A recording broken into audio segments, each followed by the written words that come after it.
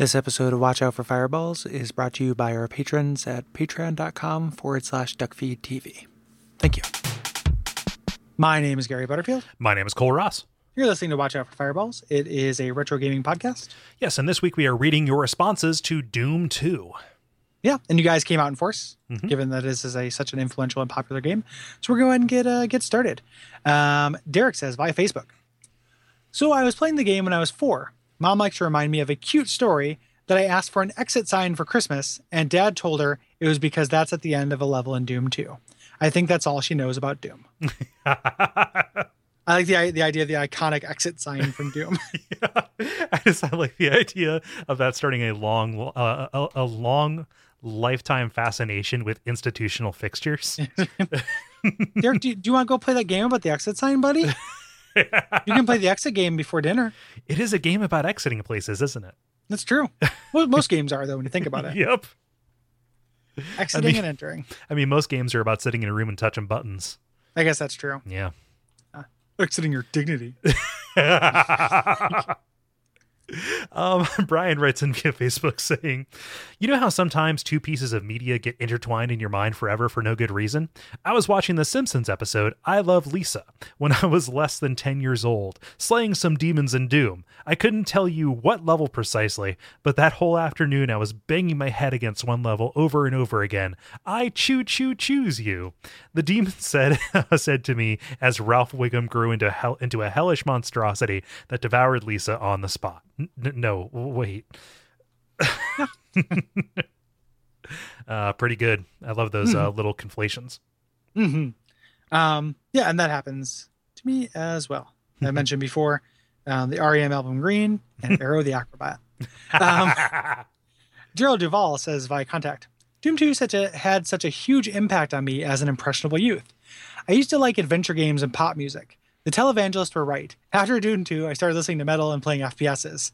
While I'm being a bit facetious, that is objectively a true statement. It's funny. Did you have I'm going to draw in the margin? I'm going to draw demons in the margin of my notebook kind of thing, and listening to much harder music than you would ultimately find? I never got super into metal. I liked Nirvana, so I would try to get into other grunge bands that were also a little bit hard, but I realized that I like Nirvana because they're a pop band. Yep. So I never got really into metal. I did draw a lot of demons during that phase and continue to do so. It wasn't about worship is the thing. Yeah. Yeah. Yeah, I didn't love the demons. I just think they look cool. Yeah. It's the same reason it's the Monster Manual thing. It's still true. I still think that the demons are cool. Yeah. My version of this was super just not hardcore at all. The hardest music I ended up liking was Queens of the Stone Age when I was in high school. And I still like that. It's fine. And then all the kids' parents wanted their kids to hang out with me because I was a good influence. God. Little did they know. It was like Queens of the Stone Age you listened to. Oh gosh. Just he's listening to that, and Caius. They sing songs about weed. Graham writes in saying, via the contact rather, when I first played Doom 2 as a kid, I was introduced to my greatest video game love, level design. Maps like Underhalls and The Living End continue to enchant me even today. Not every level in Doom 2 is excellent, but I can't think of many that I would rather skip, and the main campaign is one of my favorite video game journeys ever. From the surface of Earth to the depths of hell, Doom 2 is a wild ride that gets more intense as it goes along. Yeah, well put. I hope that listening to the episode didn't drive you crazy if we didn't call out the things that you liked about the specific episodes. 30 levels of Doom is a lot to tackle in a podcast in that kind of detail. So we definitely had to give kind of the cursory examination. And a lot of the stuff that they were doing is incredibly subtle. For as unsubtle as the game is, they're, it would be an episode a day kind of thing. Yeah, you could do that. The Daily Doom podcast would be a great podcast. And if somebody makes it, I'd check it out. Yeah. Where it's just let's talk about the design decisions in this level. That kind of already exists with those YouTube things, though. Yeah. Yeah. Yeah. But they're neat and they're out there. And I apologize if you're irritated we did not provide that. Yeah. Not to sound quite so defensive, but it is a true thing that I recognize I didn't have the vocabulary for. Yeah. As we were recording and This is one of those things that is beloved enough where we have to kind of say, yep, we're tourists. Yep, exactly. Even though I also love it. Still a tourist. Archive Lover says via contact. As a child, I used to play every game on the easiest difficulty, even with cheats. I don't remember my motivation for it. Might have been an understanding that I was a dumb kid, or just an inability to delay gratification. Either way, Doom 2 has the dubious honor of being the first PC game that I ever beat fair and square. Still on the easiest difficulty, though. I don't think I even knew how to strafe. Man, strafing.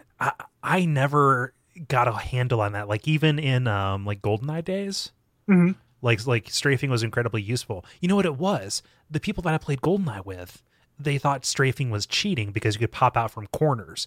And so when I tried to do it, they were like, no, you can't do that. That's cheating. I'm like, it's on the controller. And they're like, we don't play it that way. Well, that's dumb. I know. What a bunch of dum-dums. Let's see here. Evan writes in via contact saying, one of my earliest gaming related memories was watching my brothers play Doom 2 on my dad's gateway. I distinctly remember them using the no-clip cheat to get inside the icon of sin to see John Romero's severed head on a spike, which was actually kind of terrifying for 5-year-old me. However, since the game was actually loaned to my dad at the time, I never got a chance to play it. I finally did play it when I was a teenager in the mid to late 2000s, after finding it on a sketchy freeware website. For context, I basically grew up on GoldenEye and the first 2 Halos, so I was pleasantly surprised to find out how fun the game was despite its age. It simply wasn't like anything else that I had played at the time. The movement was fast-paced and the weapons all felt great. Not to mention the pure catharsis of mowing down hordes of demons with the chain gun or the expertly designed super shotgun. Once I got a job, it was one of the first few games that I happily bought full price on Steam, and it is one of the few games that I own that is consistently installed on my computer, usually in a source port like GZ Doom. As an aside, another main reason why I picked up Doom 2 was to play a fellow SA goons, the Kins, excellent realism wad, which is my go-to when I'm craving a quick burst of Doom 2 action. Yeah, I'm not familiar with that, but I will put that on the list. Yeah, I didn't get a chance to play it. It has goofy enemy designs. It looks like a lot of fun, like good humor. Cool. Yeah. Cool. Yeah. Well put. The it's funny because the when people, I mean, I don't need to go on this rant, but like the PC versus console FPS thing, like that's the thing is if you go from playing GoldenEye to playing something like this, like it's going to be a little bit of a wake up call, I think. Like I think GoldenEye came out the same year Quake 2 did. And that is such a better multiplayer shooter. It's really like it's about venue is really what it is. Yeah, it gets a lot of credit because of the venue it's on. But like I just don't think it holds up. It's just funny because I still hear people like really talk about how great GoldenEye is, and it's like I just don't. It's not. They're talking about how much fun they had playing GoldenEye. Yeah, totally. I mean, I understand that intellectually. It just as a peon piss baby on the internet, I need to make sure that they know that they're wrong. So as I understand that intellectually, but as a garbage human being, I need to make sure to go out of my way to tell everybody who loves GoldenEye that they're wrong. Hey, did you know the thing you like is bad? Yeah. I didn't consider that. Thanks, Gary. I didn't realize the GoldenEye was bad. I just goes home and rips his GoldenEye poster down and stomps on it. I hadn't considered that. Smash. Hey, Pierce, go fuck yourself. I just don't like GoldenEye. Yeah. Too. That's the other thing too. Is and it's just the rare curse, man. It's a watch out for Fireball's rare thing. It's just like everyone's just like, man, GoldenEye is amazing. I'm like, no. No. Anywho, yay, viva la Doom. Alex says via contact. While Doom was ported to every platform under the sun, ranging from decent to laughable, Doom 2 was pretty much the domain of the PC crowd. Doom 2 felt gigantic. Large maps that had so much more variety than the original game, and an expanded cast of demons that changed the gameplay in interesting ways, such as resurrecting enemies. I can't think of a game that did that trick so effectively before this. I feel the same anxiety in this as I do in Chalice Dungeons. It is the perfect single-player Twitch shooter, and when you want to play a game like Doom, you can't do any better. It's still the best shop for what it is selling. I have a soft spot for the engine style, and I always love playing an FPS with 2D sprites in a 3D world. Shout out to Outlaws from LucasArts, the best Western game until Red Dead Redemption. Outlaws is fun. Somebody brought that up on our Slack channel. It may have actually been Alex. Outlaws is really cool. That's a LucasArts FPS. Oh man, I just got like a huge flashback. One of my earliest FPSs that I played was Dark Forces. Oh yeah. And that was really fun. Oh my gosh. Using Star Wars weapons, that was a good time. And it's very similar to this. Yeah, Dark Forces is fun. Huh. Because you get the powers and stuff. Actually, no, you don't get the powers until Jedi Knight. You don't, Kyle doesn't become a is it Kyle Katarn? I forget. I don't know. No, Dash Rendar is the one from the N64 one. Sorry, no. Kyle Katarn does not become a Jedi until Jedi Knight. I beat you up. And even then, only about a third of the way through. Beat you, boy. I wanted to correct my mistake. But no, Dark Forces was good because I know what a stormtrooper rifle is. It's got that familiarity. Mm-hmm. Gordon writes in confrontationally via contact saying, "Hey, Gary and Cole, fuck your verisimilitude. I want to run at 40 miles per hour and fire a double-barreled shotgun into a demon's face. Story? That's just what wimps have instead of adrenaline. I picked this up just a few years ago and holy hell did it blow our embarrassment of modern FPSs out of the water."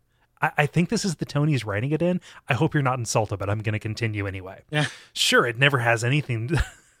Sure, it never has anything that has the impact of coming face to face with a cyber demon for the first time, but it introduces a slew of enemies which manage to create a new bunch of fast-paced decisions, especially that asshole Archvile. Tragically, it forgets that speed is king sometimes, and you find yourself lost, looking for a key or a door, dry humping walls looking for secrets. But when action is its thickest, Doom 2 is the greatest and has yet to be bested. Yeah. Mm-hmm. I agree with that confrontational. like it's not like I'm into like FPSs. I'm never like, no. man, do I love a slow pace. Like, I mean, I do like a slow paced game, but like in my shooting games, like a cover based shooter is not my favorite thing. Yeah. Like I will always prefer a projectile based Doom shooter to a cover based shooter. I think Gordon was just doing that for comedic effect. I don't know that we've ever said like Doom is not good. Oh yeah, I'm fairly certain we haven't. I think it was just funny, but like. I like Doom, bud. Yeah. I almost tweeted this. And of course, here's another episode of What Did You Almost Tweet? But it's like, fun is always going to trump real. Yeah. Like that's a super basic kind of thing. But the fact that like, oh, we're just going to have you run really fast because that's what feels and looks good in this engine. Yeah. Yeah. I played, did you play Rage? No. It's a real good example of what Doom did right, and Rage is a good example of what Rage does wrong. Okay, that's a weird tautology. But yeah, okay. But it is true. Rage underlines why Doom is good and modern FPSs suck. So Gordon, if you haven't played it, like play Rage, and just for like to get an idea of what not to do. Yeah, you're slower than anything in Rage. Well, but it's a vehicle game. Like, kinda, and you spend so much time regenerating health. Like regenerating health is such a bullshit way to like. I mean, I've been fine with it at times, but like when you actually think about it, it's waiting. Like it makes you inactive. Mm-hmm. Like there's nothing you're doing. Like it is just like you get to spend like a big part of your Call of Duty experience like hiding behind walls. It's not cool. No. Like why is that okay? Like, ugh. Mm. Yeah. Oh my gosh. Like Rage is another example of like one of those Carmack-led games where like it's technically really impressive. I remember reading a lot about it because like there's not a bunch of texture files in Rage. It's like one mega texture, and that's how they managed to make the levels kind of so big. Just like it's a weird new way that this crazy genius decided, how can we continue tricking computers into making something look better than it ought to? But the game was so secondary.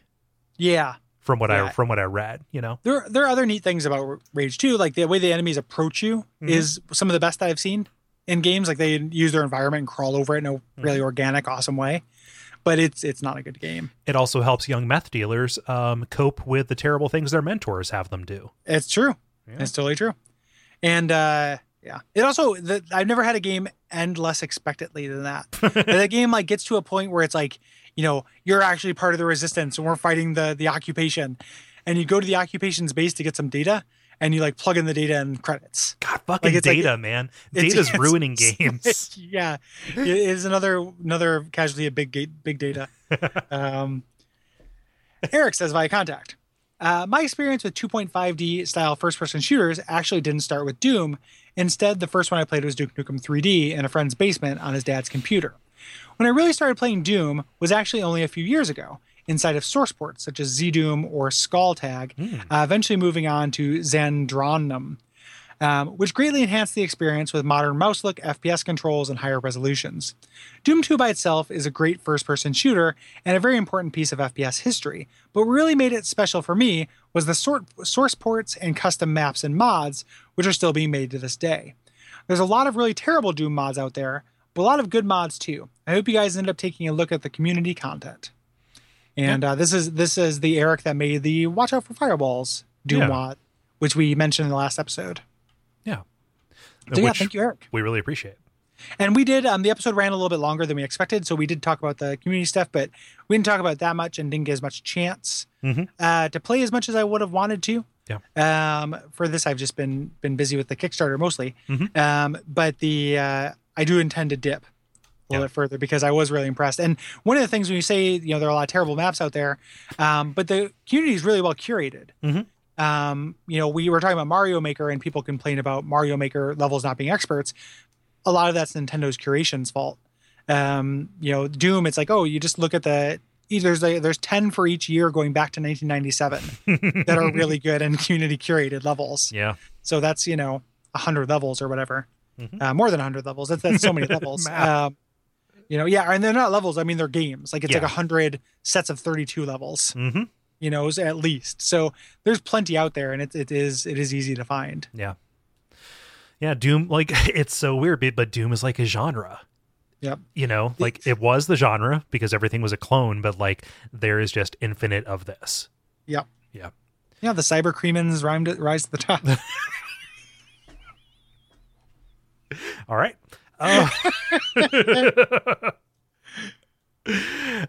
Anyway. Ollie writes in via contact. This is our final one. I'm not quite sure what to make at the beginning, but I left it in just in case. Doom 4 periods 2. Doom, all in caps, what appears to be 17 periods 2 with what appears to be about 12 O's. What? I was young when this came out. I was too young to play this, but such are the joys of older brothers coming home from college. The old Olivetti 286 was no longer the home of Hocus Pocus and Commander Keen and other Apogee platformers. It was now the home of hell. And a wonderful home it was. I dabbled in Wolfenstein 3D and the original Doom, but this game was something else. Those games paved the way, but this one mastered the path. I contend that the moment you first fire the double-barrel shotgun and reload with that noise is one of the most satisfying and empowering moments in video games. It makes you feel like you're a badass. In fact, you just got a master's in badassery. There are some flaws. Final boss, anyone? But those are easily overlooked. It is amazing fun. I am blessed that I am still friends with some of the guys from 20 years ago whom I used to play Doom 2 with. To this day, we still have a challenge run in games we call... To this day, we still have a challenge run in games we call Dooming It. We do it in almost every game, from Dark Souls to Madden. It has one rule. Defense or patience are for wimps. If you're dooming it, then you are on all-out attack.